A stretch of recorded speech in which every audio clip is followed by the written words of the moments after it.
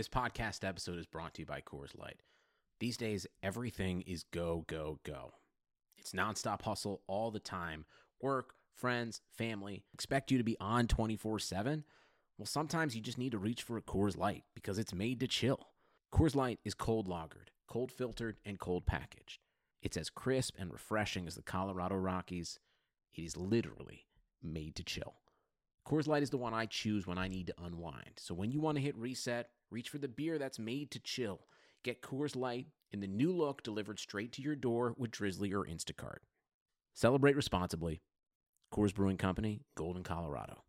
You can't control what's outside your home, but you can control what comes in. Because Clorox disinfecting wipes kill 99.9% of viruses and bacteria, including COVID-19 virus, when used as directed on hard, non-porous surfaces. So whether it's from dirty doorknobs, dirty shoes, or something else, outside germs won't stand a chance. When it counts, trust Clorox. Kill Pseudomonas, Salmonella, and influenza virus type A2. Kill SARS-CoV-2 on hard, non-porous surfaces. Use as directed.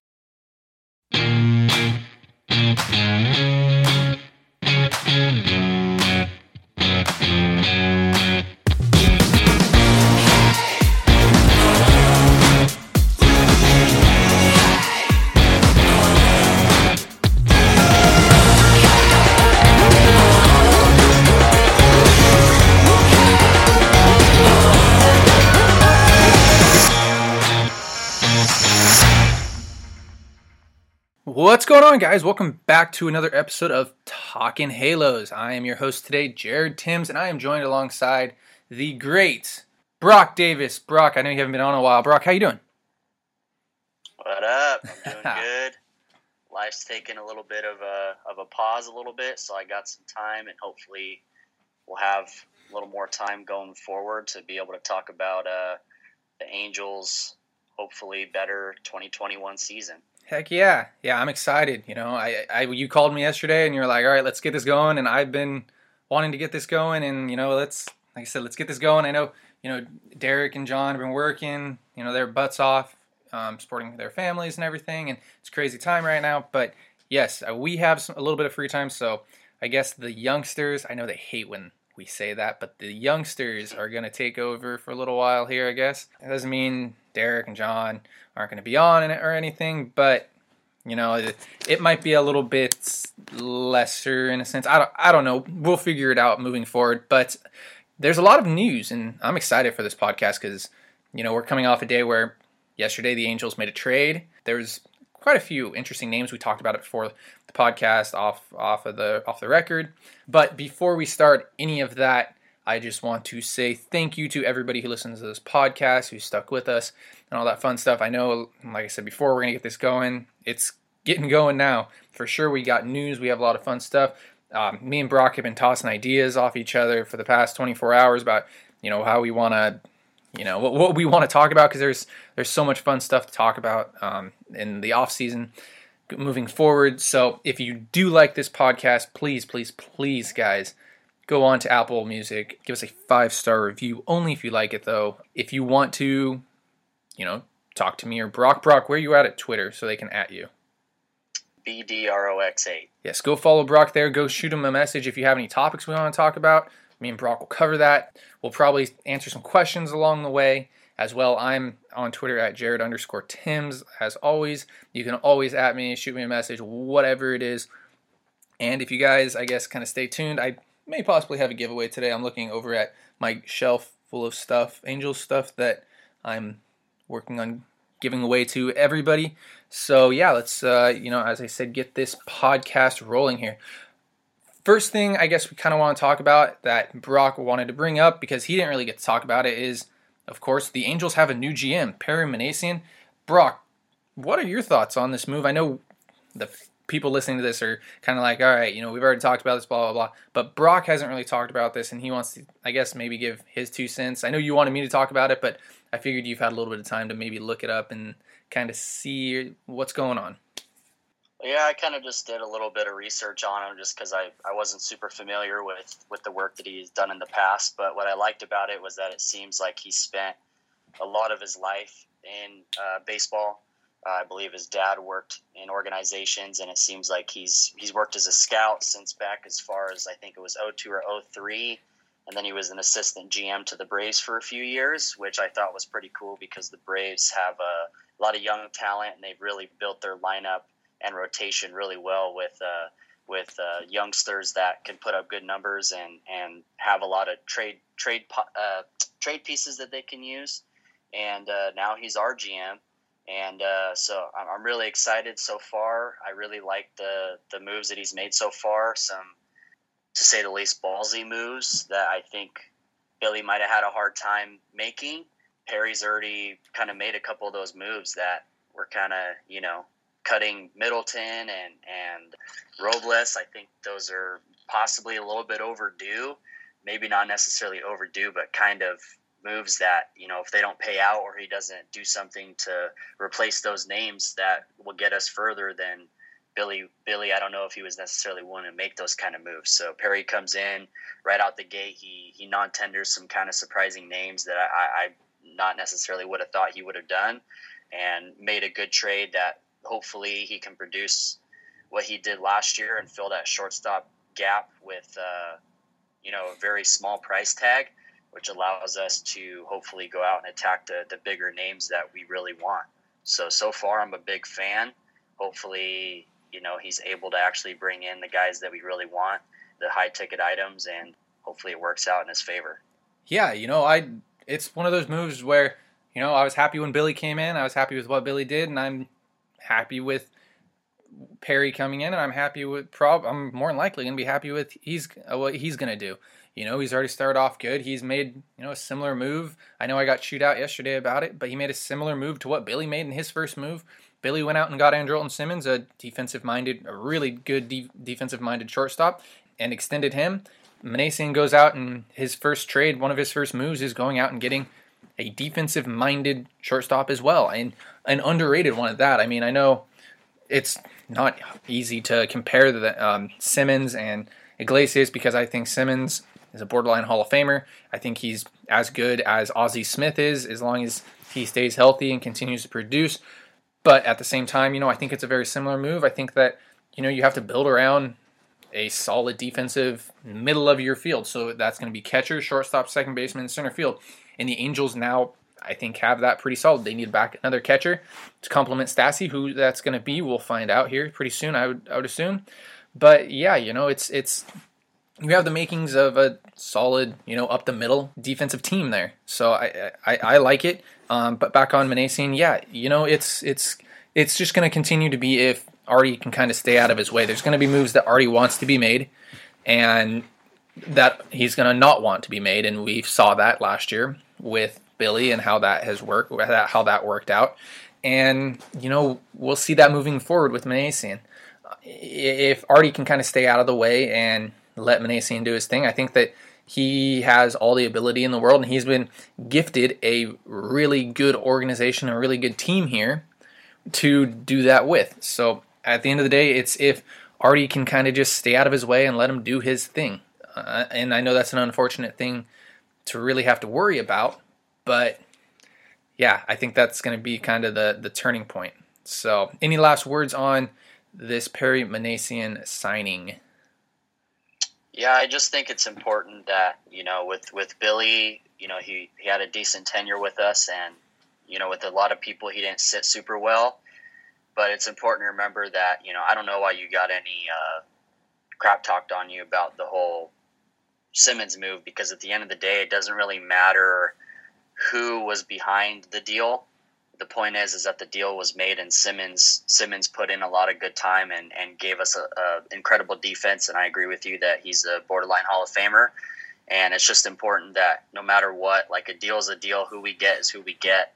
And, with Minasian or Epler, whoever it is, like, what matters is the production that is produced by the players that we get. So, at the end of the day, like you said, hopefully Artie doesn't get in the way, because at the end of the day, he's the one with the money. So Minasian can go out and get, agreements from whatever agents or whatever players he wants. But if Artie's not willing to put the money forward, then that's at the end of the day, that's what a GM is supposed to do, is get everything in line. And if he could get the money provided to him, then, or he can't, then that's really what it comes down to. So at the end of the day, when we don't sign big name free agents, if Artie can't put the money forward or isn't willing to put the money forward, then in reality it falls on him, unless it's not a money issue. And it's just a lot of people forget about player preference of what team do they want to go to. It's not always just, we didn't get him because Artie got in the way and didn't want to put the money forward. We don't know what happens behind those closed doors. And, we could have done everything in our power to put the money forward, give the player the sweetest deal we could possibly give that makes sense for our organization. And the player just might prefer to go somewhere else. So hopefully the stars align this offseason and the players that we want to come to us, and Artie has the money to provide and is willing to provide that money, and Minasian makes the deals happen. So, yeah, no, I cannot agree with you more on that on any of those topics. Like I said, I think at the end of the day, a GM is a GM. It's GM in a sense for me is kind of like a manager. It's a pretty face to do all the talking for you. There's a lot of guys behind the scenes that do a lot of really good stuff for you too. So yes, Perry Minasian, Billy Epler, Tony Regans, whoever you want to look at, is always going to be the scapegoat for anything that is done, whether it's good, whether it's bad. He's going to get the blame. He's going to get the accolades. He's going to get, the good, the bad, the ugly, whatever you want to say. Same thing with Joe Madden. That's just how it works. But we mentioned this before. We had a couple of non-tenders. We had a lot of not acquisitions in a sense, but a lot of transactions yesterday. We had one acquisition, and we'll start with the non-tenders, and that was Hansel Robles, Hobie Milner, Justin Anderson, Keenan Middleton, and Matt Andrees. All got non-tendered, will not be back with the Angels unless they sign a deal. Is there any names in particular, Brock, that I know you want to talk about all of them, but is there any names in particular that you want to talk about? Or that you were surprised by? I don't know if necessarily surprised by, like production-wise. I understand why it happened. I just don't think that if all these names were to be on the non-tender list possibility last season, if they would have been non-tendered, like Robles and Middleton. I think that those are two names that I don't necessarily think Epler would have non-tendered. Obviously, Robles, after coming off of his 2019 season, obviously that wouldn't have really been an option. He was really good for us in 19. But after 20, rocky start, loss of velocity.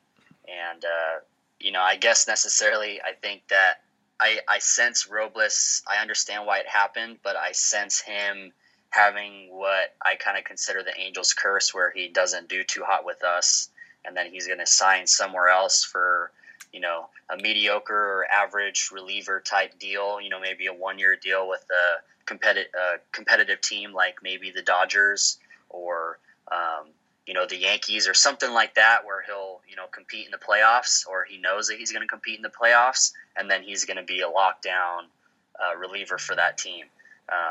We've had a lot of players like that do mediocre with us for a year. We get rid of them, and then they go somewhere else, and then they kill it again.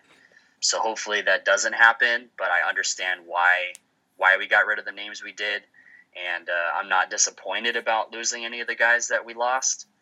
I think it's time that we make a change, and hopefully we can just fill the gaps where we need to fill them.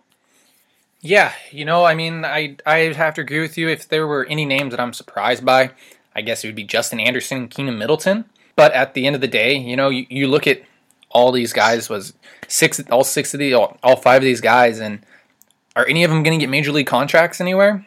Hansel Robles, maybe. He was not good last year at all. Like the velocity drop, the slider kind of flattened out a little bit. None of it was good last year. It was just everything was hittable and everything was down the middle, and it just wasn't what it was. Justin Anderson's coming off Tommy John.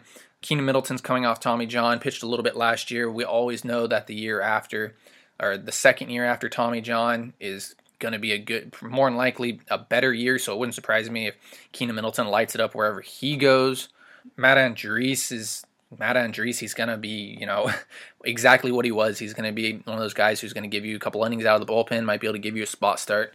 So, yeah, and I mean, I don't know, you can't really say much about Hobie Milner. You know, he might have gotten a bad shake here with all the positions that he was put in by Joe Madden, and it seemed like he was one of Joe Madden's favorites. But the one thing, in a sense, that really kind of sticks out to me is all of these guys were in the bullpen. So you're basically completely rebuilding a bullpen, which is one of the things that Minasian has been praised about.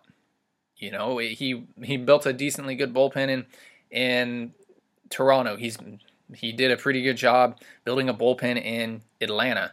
You know, so, and that's one of the things that the Angels have been missing and have been missing ever since. I mean, I'm looking at a poster right now of Francisco Rodriguez, Troy Percival, and, you know, Scott Shields, Scott Schoenweiss. I mean, there's, you know, Brennan Donnelly's in that mix. So, I mean, we all know that the key to the playoffs, and if you watch any playoffs, is a good bullpen and a good pitching staff. And that is what the Angels have been missing in the past few years, and that looks like what the Angels will be rebuilding here since they let go of basically their whole bullpen. So, you know, I don't know. There's so many interesting names out there, too, that you got non-tendered and that are free agents. I know, Brock, you had, a couple that you had in mind that you might want to talk about. What are those names? Yeah, the only two that I personally think that will even come close to being on the Angels' radar that were non-tenders were Schwarber and Archie Bradley. Personally, I'm not a big fan of signing either one. Archie Bradley's statistically fairly comparable the last couple of years to Robles, so I don't think it would really be worth, you know, the jump. In the last 2 years, he's only produced 0.1 more WAR than Robles has. For me, I think there's other more interesting names on the market than him. Schwarber, for me, you know, last year he had a rocky year, which, you know, I personally, statistically for individual players, I think last year, not necessarily a scrap necessarily, but I think what's more important is the consistency over the last 3 or 4 years, depending on the age of the player. So Schwarber won't be a bad signing necessarily. But for us, I think our focus needs to be elsewhere since he doesn't really have a spot. He would basically be a bench bat, backup DH. You know, if we're facing a right-handed pitcher, then he could be our other DH bat, I guess. But he struggles. He really struggles against lefties. And, you know, I just don't really, you know, I was telling you earlier that the only reason I would see him really fitting into our free agency focus is if, you know, we get towards the end and, you know, we missed out on Bauer, we missed out on Hendricks, we missed out on a lot of the guys that we really wanted to focus on. And we're like, well, we still got money. Let's, you know, try to get a couple, you know, mid-level arms and bench bat. You know, then I would see him maybe fitting into that. But for now, while everybody's still available and we still have all the money to play with, we need to focus more on the higher ticket that will make the bigger impact. And if we miss out on them, then we could go from there. But other than those two names, I didn't really see anybody that jumped out. I don't know if you have anybody else that jumped out to you or. Yeah, you know, I mean, just quick on Schwarber, I don't know if there's really a spot for him, especially if you have Brandon Marsh and Joe Adell in the mix for right field, or if you're thinking about putting Brandon Marsh in center field, moving Trout to right field or left field. I don't think you can get rid of Upton. I could totally be wrong, and stranger things have happened, and it is 2020, so you never know with Justin Upton. I think there's still something left in the tank with him. What it is, I don't know. He's always been a streaky bat, but back onto it, I don't know if, you know, you're going to need an outfielder. I don't know if you're going to pay what Schwarber wants to go get a fourth outfielder. If you're going to use Marsh as a fourth outfielder, Hermosillo just signed with the Cubs yesterday, so I just it's up in the air. You know, do you go back and get Brian Goodwin? That's kind of interesting. You know, so. I don't know about Schwarber. It's hard to fit an outfielder, especially of that caliber, in a sense. And I put caliber in air quotes because I don't think Schwarber is all that good at all. But he's always been on the Angels' radar, I feel like, in a sense. He's always been like on the back burner, like, oh, hey, the Angels can go get Kyle Schwarber if they want from the Cubs. And, I mean, Joe Madden is his manager, so there's plenty of connections there. But I just it's hard for me to get Kyle Schwarber, you know, any love when there's not really any room for him. Unless, I mean, even at first base, I mean, you got Walsh there. Ohtani can possibly play the outfield at first base. That's going to be an interesting experiment to see in the spring because you know he's been working on some type of position, and that's a whole nother podcast on what Ohtani's going to do. But yeah, back to the names. I mean, AJ Cole is an interesting name.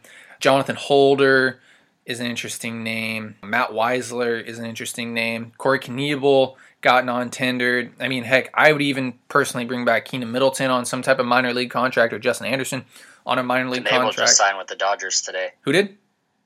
Knebel just signed with the Dodgers. Did he today? I didn't even see that. I'm looking at transactions. It must have just happened then. So, yeah, David Dahl's an interesting... I think it happened last night or this morning, something like that. Yeah, David Dahl's an interesting name in the outfield if you want to go that way. I think that he's a little above a price tag for a fourth outfielder, unless you're going to start him in right field and think Adell's not ready or Marsh isn't ready or whatever the mix is. Like you said, Archie Bradley's interesting. Tyler Naquin's an interesting name that got non-tendered. Brian Goodwin, like I mentioned. I mean, there's just quite a few. Nomar Mazara is an interesting name. I think that's above the price tag, though. Ryan Stanek got non-tendered. I mean, there's just so many names. Albert Almora Jr. So it's super interesting, and there's definitely a team out there to be built. I just don't know what the price tags are going to be. It's very weird. So we'll just have to wait and I guess see in a sense. But back onto the bullpen being built and how, in a sense, Billy built bullpens. It makes a lot of sense because you said Archie Bradley has the same numbers as Hansel Robles. Yet you look at it, and Hansel Robles had such a bad year last year. I mean, bullpens can be so volatile. It's almost like flipping a coin, going to Las Vegas and playing the slots. Like, is my bullpen going to be good this year? Is it going to be bad? And not trying to spend that much money on it either. So I think that, the premise of building a bullpen was right with Billy Epler, and it's going to be interesting to see how Manassian does it too, because I'm fascinated to see what kind of guys he brings in. If it's just going to be exactly like Epler, just kind of different guys, bringing guys who throw absolute ched, or if it's going to be let's get guys that throw not as hard but throw strikes and will get us some type of outs out of the bullpen.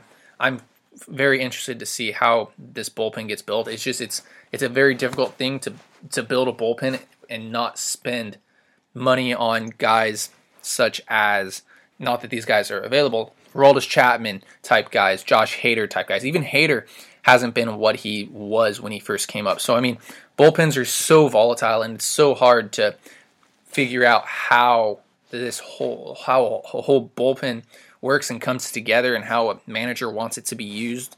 So, I mean, it'll be fascinating offseason to see how he completely rebuilds this bullpen. And there is one guy that they already picked up, Jake Reed, who I absolutely love.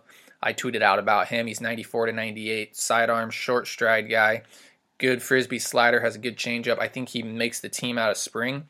They got him on a minor league contract, and I really like what he does. I just want to throw that name out there right away. So, Brock, anything else before we move on to the, I guess in a sense, big move that the Angels made? No, I don't think so. Perfect. So, yes, yesterday, I guess, what is today? Today's Wednesday, I believe. So, Tuesday. No, today's Thursday. Wednesday. Wow, I'm off a day. Wednesday, the Angels did make a minorly major move in a sense. They got a starting shortstop in Jose Iglesias. They traded Garrett Stallings and Gene Pinto, a 20-year-old, away for that. Brock, do you have... I'll throw it at you. I don't know if you have any details on any of this move at all, and then I guess I'll kind of follow it up. I have a little bit of an opinion on Iglesias, and hopefully, he only played 39 games last year, but in those 39 games, I guess in a sense, you could say he had a career year. 373 batting average, 956 OPS with a 160 OPS plus.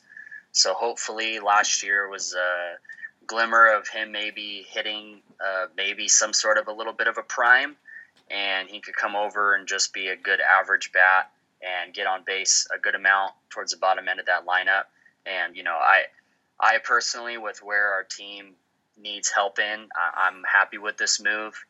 A lot of people were throwing around Gregorius' name for second baseman for us and move Fletcher to shortstop or do whatever they wanted to do with that, which I wouldn't have been upset about necessarily, but that was, more money that especially now seeing what happened with these non-tenders, obviously their focus is really on pitching this year, which I'm happy about. And, this move allows us to, have more money towards that goal. and building that bullpen with maybe a little bit higher end arms than I might have expected, and have enough money for a top of the line starter in our rotation, which is where our focus should be. I just didn't expect this move. I didn't expect a move like this that hopefully if he keeps it up, like continue where he left off, then it's a good low ticket or low price tag shortstop that can hold his water or hold his ground at shortstop, and hopefully provide average or maybe a little bit better offense, and allows us the financial flexibility to get our end goal, pitching. Yeah, 100%. I mean, just I have quite a bit here on this whole thing. Just to start off with, Iglesias had a good year a very good year at shortstop for the Orioles last year. It's a nice little move, especially for $3.5 million to find a starting shortstop for you that could possibly put up a 2 to 3 win year. I mean, absolutely, 110%. Good defensively. The bat kind of came around last year. He kind of, in a sense, credits that to former Angels hitting coach when he was with the Reds. Donnie Eckert is kind of the guy, in a sense, behind how Iglesias has kind of stepped up, in a sense, his back game, or the hitting side of things. So, tip of the cap to another Angels great, in a sense. I know it's a name that not a lot of people know, but he was a great assistant hitting coach with the Angels, moved on to the Reds, did fantastic things with the Reds, and I believe is now the hitting coach with the Giants, if I'm not mistaken. And, they were a pretty damn good hitting team last year. Yastrzemski was good, Solaro was good for him, and those are names that aren't normally good for him. So, again, tip of the cap to former Angel Donnie Eckert there. It's like I said, $3.5 million for your starting shortstop who, like I said, could put up 2 to 3 wins for you. Absolutely, in a heartbeat. And I don't think he's going to hit like he did last year at all. He's not going to consistently put up a 160 WRC plus. But, if he can find a way to hit 260 to 280 and drop, 7 to 10 home runs, play really good defense like he's been able to do, one of the best defenders in baseball, one of the most underrated defenders in baseball, absolutely go ahead and do that in a heartbeat. I know that with the Reds, I believe he got a minor league deal, and that shocked me. It shocked a lot of people when that happened because of how good of a defender he was. And, he's always kind of been an under the radar guy in a sense. And I think that it's a really good move.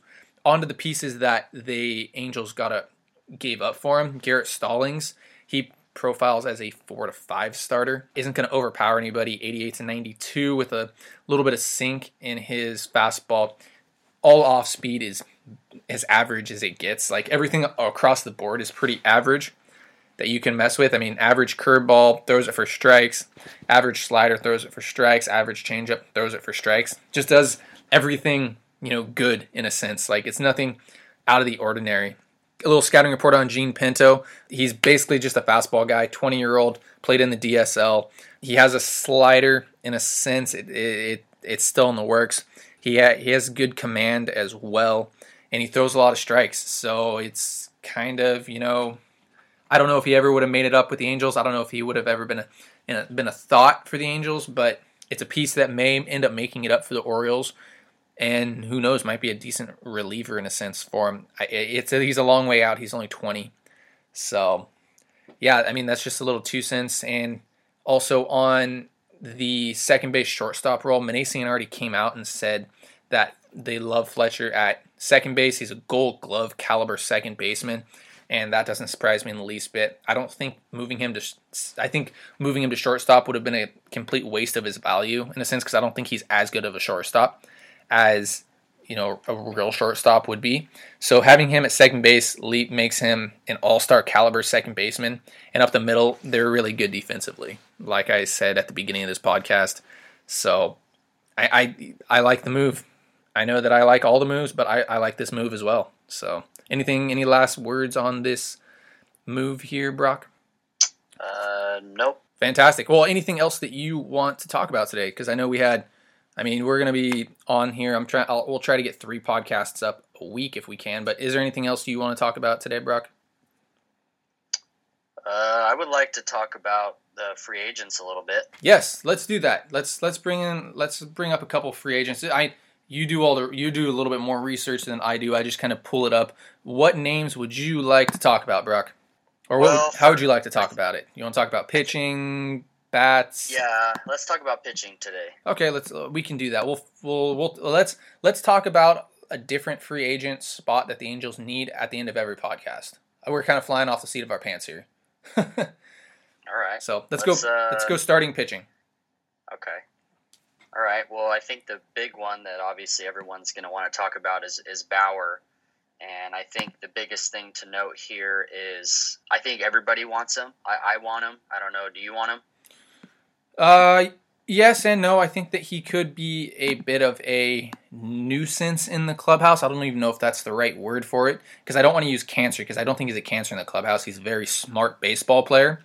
But I do think he can be a bit of a nuisance in a sense in the clubhouse, in a clubhouse that from some people's standpoints wasn't a very good clubhouse to begin with. And throwing in that type of character is questionable for me.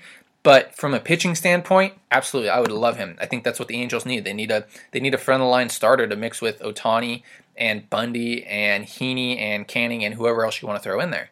So 100% go get him from a starter standpoint, but you need to make sure that he isn't going to be a public relations pest in a sense. I don't even know how to word that correctly. Yeah, I see what you're saying, 100%. Yeah, I kind of stand the same. I personally like Bauer. I watch his YouTube channel. I kind of like guys that kind of take a stand, but I don't know if it necessarily coincides with kind of what the Angels have always had going on in their clubhouse. So it kind of, I wouldn't say concerns me, but makes me curious of how he would get along with the veterans in the clubhouse like Trout and Upton and Pujols. So it's, but Pujols is gone next year. Upton, I think, has one more year after this.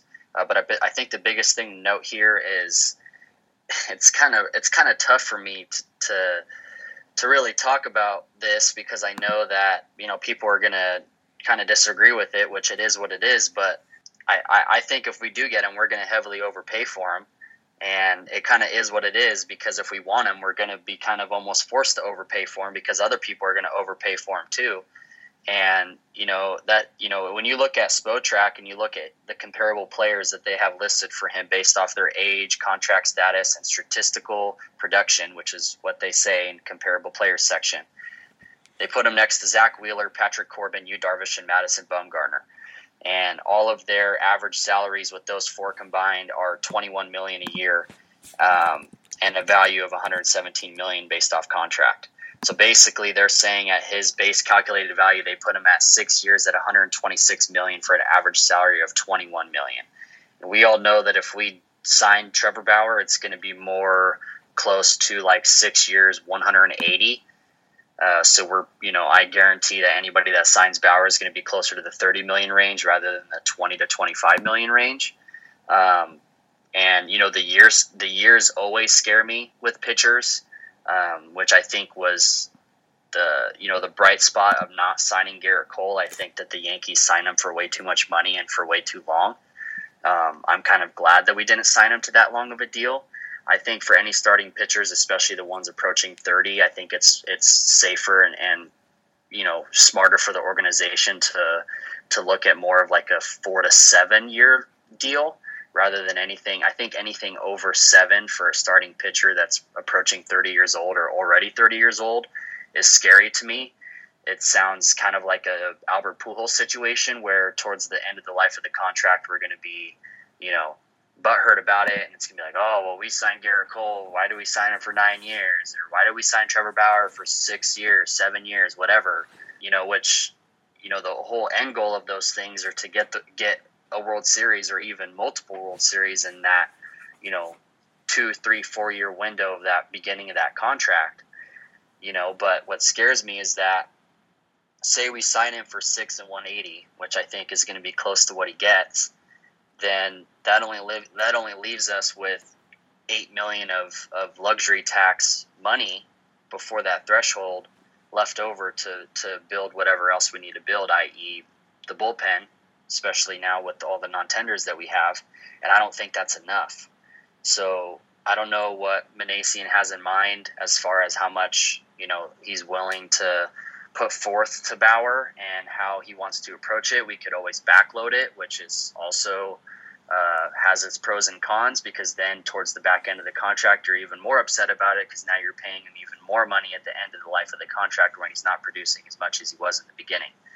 So it's kind of tough. I think that no matter who gets Bauer, they're going to overpay.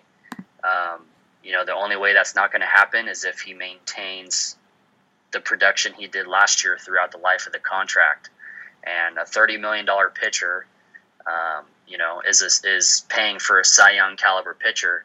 And, statistically, he's really only had one Cy Young year, which was last year. And with that being said, last year was a 60-game season.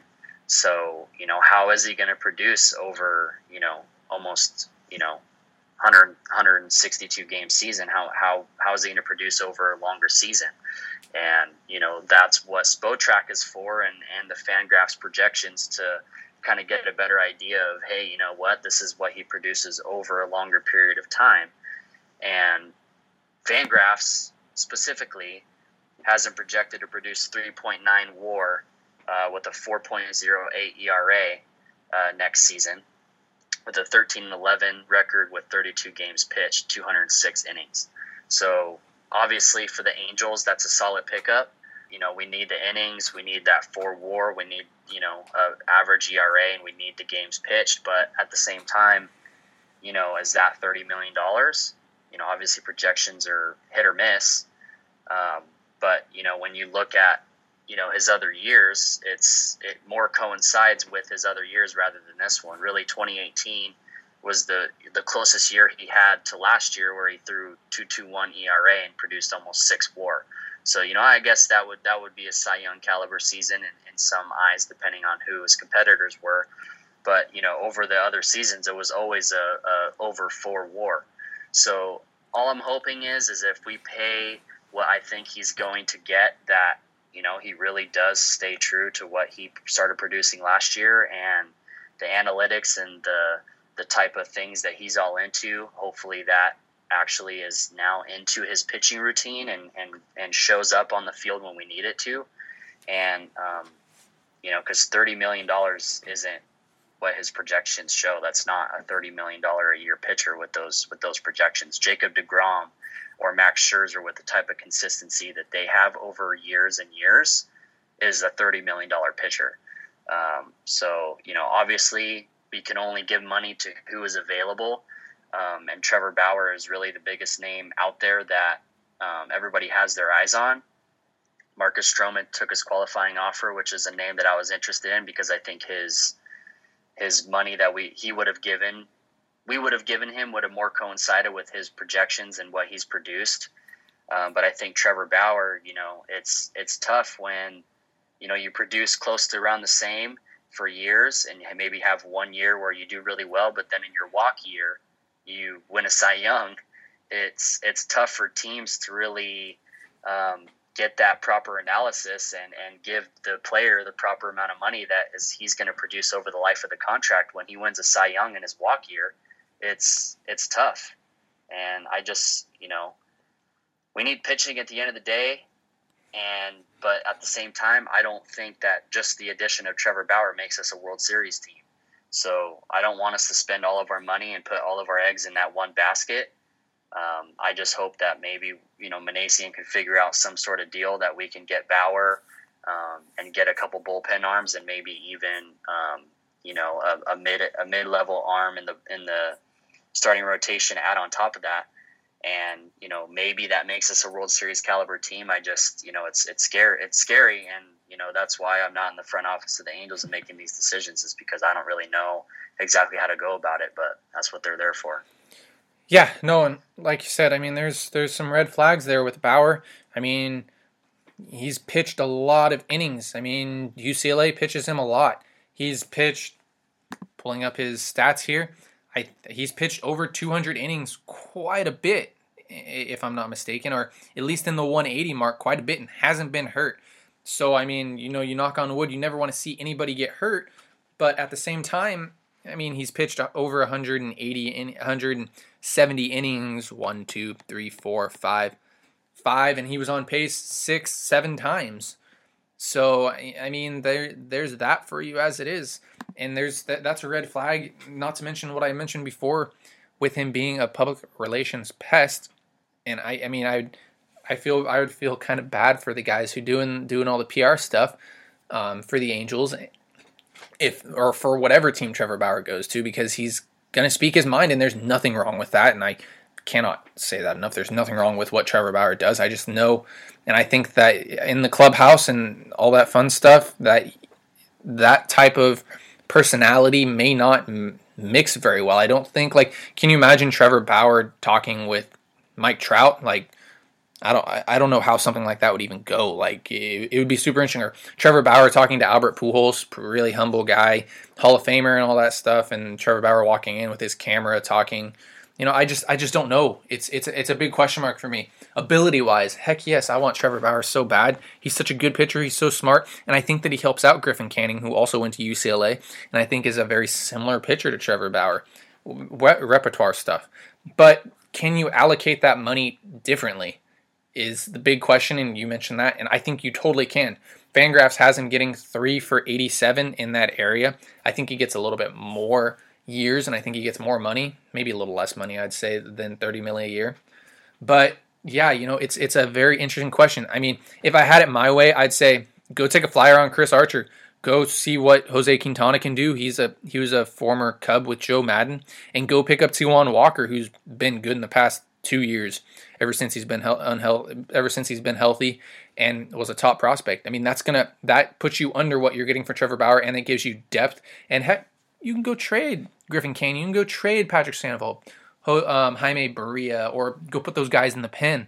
You know, it would be super. I mean, can you imagine Griffin Canning? Who else did I say there? Griffin Canning, Patrick Sandoval, and Jaime Barria in the pen. I mean, that's a pretty solid 3 guys just to go ahead and throw in your pen.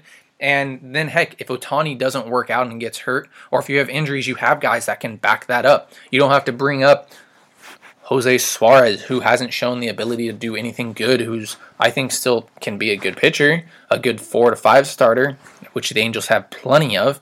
But you need to take that next step, and I think money can be allocated, can be distributed so much better than going and getting Trevor Bauer. That's not saying that I'm going to be upset if they go get Trevor Bauer. I'm going to be all in a bad mood here. No, I'm going to be completely happy because that's the ace that you need to go get. But at the same time, I think you can go spend the money smarter and better, and, you know, go get the same amount for that, if not more, and be better depth-wise. Because, I mean, depth plays a huge role in the playoffs, too, and that's the ultimate goal, because I think the Angels have a playoff-caliber team here. I really do. I think you're missing a couple pieces, and you now all of a sudden need to go build a whole new bullpen, and you need a starter, and you need an outfielder, and you need a catcher, but you got your shortstop, and, you know, it's interesting. You know, there's pieces here to be had, and I think they're a playoff-caliber team if everything goes well this offseason. It's a long offseason. But like I said, back to Trevor Bauer, I wouldn't be upset if they didn't get him. I wouldn't be upset if they got him. I'd be happy. So, yes. Anybody else that you see on this list of guys that I have pulled up here that you think maybe could be a little, I guess, under the radar? I know it's been mentioned, Jay Happ, Dan Straley, just to name a few guys that I can remember in the back of my head. I'm sure they've talked to almost every guy on this list. But anybody else that you think could be an under the radar move? Yeah, I have a lot of relief pitchers, but sticking to starting pitchers, I think where I sit confidently in a deal, I'm not saying this is what's going to happen, but if I were front office and I were to try, regardless of competition, I think a good deal for Bauer would be 5 for 120, which would be $24 million a year. I like that. It's a little bit over what the market is evaluating him at. I don't think that would be necessarily too much of overpaying that I'd be upset with it. But 5 for 120, I think, would be really nice. It hits that middle mark of, if he drops off towards the end of his contract or even in the middle of it, it's not too much of a long-term deal. And we're paying him kind of right in the middle of what the market's putting him at and what he would really want. So 5 for 120, 24 million a year would be what I would be super stoked about. And with that being said, as far as luxury tax goes, that leaves us per Spotrac, that would leave us with 14 million more dollars below the threshold. And what I would like to do with that $14 million, a name that sticks out to me that I really like is Jake Odorizzi. Jake Odorizzi, they put him calculated market value at about 14 million. So, we could do with that what we will. We could do, 2 a year for 28. We could do 2 a year for 26, get him for 13 mil a year. And I think that would put some depth in our rotation. And also I liked how you mentioned how, the younger arms that we have currently in our rotation, because we had empty holes, Berea, Canning, and I forget the other name you mentioned, but basically we Sandoval, have Suarez. Yeah, exactly. So Sandoval, there you go. So we have that young depth, that could be a fifth arm in our rotation if need be, or even fourth. But what would be nice about signing a Bauer for that amount of money and signing Odorizzi for that amount of money is I think both of those guys, well, obviously Bauer, but I think Odorizzi would have a top 4 spot in our rotation. And I really like the idea of Bauer as our ace, having Bundy, having Heaney, having Ohtani be thrown in there, having Odorizzi. So I really like that 5. And if Ohtani is hurt or whatever happens with him, we still have Canning, Sandoval, Berea, and Suarez that can fill in that 5th spot. And if Ohtani is healthy and can be a solid rotation arm, then we have all 5 of those guys, or 4 of those guys, the younger guys, to be bullpen arms. And so that's kind of where I'm curious of where Minasian's going to put his time and energy in, of rather, trying to get 2 solid starting rotation arms like a Bauer and Odorizzi, and then shift those younger arms towards the bullpen to fill in those non-tender spots that we have, or maybe go over the threshold a little bit. And if Artie agrees to it, and sign a Hendricks still, and have that 1 solid bullpen arm in that bullpen and have those younger arms as backup too. Or if he's going to more focus his rotation on, or I don't know what I just said, focus his energy on, putting maybe more money into Bauer to secure that number 1 ace, and then have that younger arm fill in that 4th or 5th spot, or both. And then taking that extra money below the threshold, that 14 million, and instead of spending it on an Odorizzi, he spends it on a Hendricks and still stays below the threshold. So for me, I think I personally like the idea of getting a Bauer and an Odorizzi and getting that starting rotation depth. I think that would be prime for me. And then having those younger arms shift towards the bullpen for now, let them develop a little bit more, get that knowledge from Bauer. And, Bundy, I think, is still going to have another solid year. So I think, I really like Bauer, Bundy, Heaney, Ohtani, and Odorizzi in that 5, and shifting those other younger arms to the bullpen for now. And then once we kind of get, Bundy's gone with us next year, I think Heaney's even gone with us next year. Who knows what's going to happen with Ohtani? And hopefully by next year, Canning, Sandoval, etc., those other names are going to shift right up into our rotation and hopefully be ready by then, to the point where, they're going to be, our next Skaggs, our next Heaney, our next Bundy, and fill those gaps where we need to, and still have Bauer at the top of that rotation, and Odorizzi can go, to number 2 in the rotation if he holds up, and then we got those younger arms to fill in our 3, 4, 5. So personally, I like that method a little bit better. And, I won't complain at all one bit if, Artie says, what, cool, we get Bauer, we get Odorizzi, let's go 10 million over the threshold. Who cares? That's, barely 10 million over, tax-wise, that's not going to kill us too much. And let's sign a Hendricks to be our closer.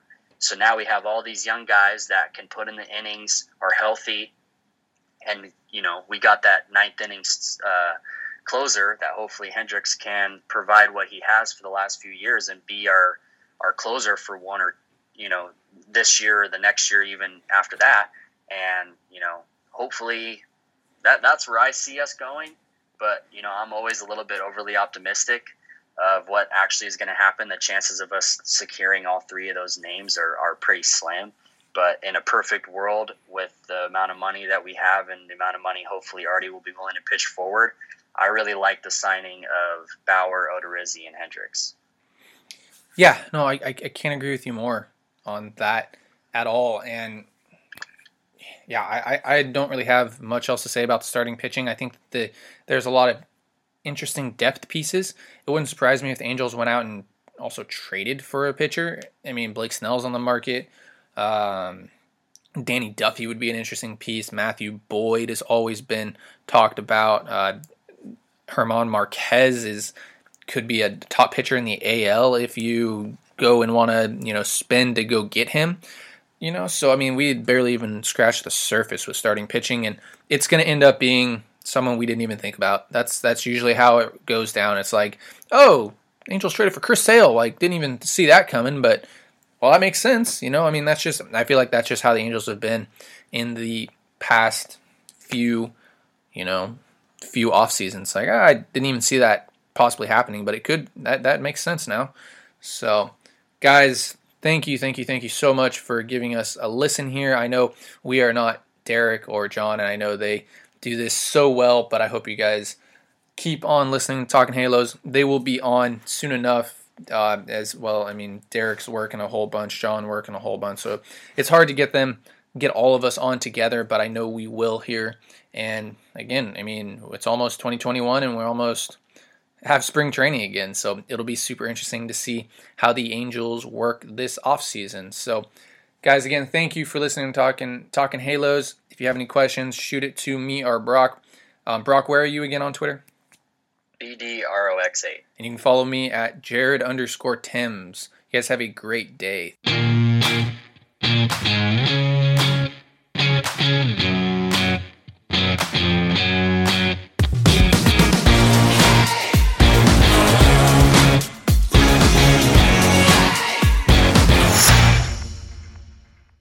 You can't control what's outside your home, but you can control what comes in. Because Clorox disinfecting wipes kill 99.9% of viruses and bacteria, including COVID-19 virus, when used as directed on hard, non-porous surfaces. So whether it's from dirty doorknobs, dirty shoes, or something else, outside germs won't stand a chance. When it counts, trust Clorox. Kill Pseudomonas, Salmonella, and influenza virus type A2. Kill SARS-CoV-2 on hard, non-porous surfaces. Use as directed. You can't control what's outside your home, but you can control what comes in. Because Clorox disinfecting wipes kill 99.9% of viruses and bacteria, including COVID-19 virus, when used as directed on hard, non-porous surfaces. So whether it's from dirty doorknobs, dirty shoes, or something else, outside germs won't stand a chance. When it counts, trust Clorox. Kill Pseudomonas, Salmonella, and influenza virus type A2. Kill SARS-CoV-2 on hard, non-porous surfaces. Use as directed. Nobody builds 5G like Verizon builds 5G, because we're the engineers who built the most reliable network in America. And the more you do with 5G, the more building it right matters. The more your network matters. The more Verizon engineers going the extra mile matters. It's us pushing us. It's Verizon versus Verizon. 5G built right from America's most reliable network. Most reliable based on rankings from RootMetrics second half 2020 U.S. report of 3 mobile networks. Results may vary. Award is not an endorsement.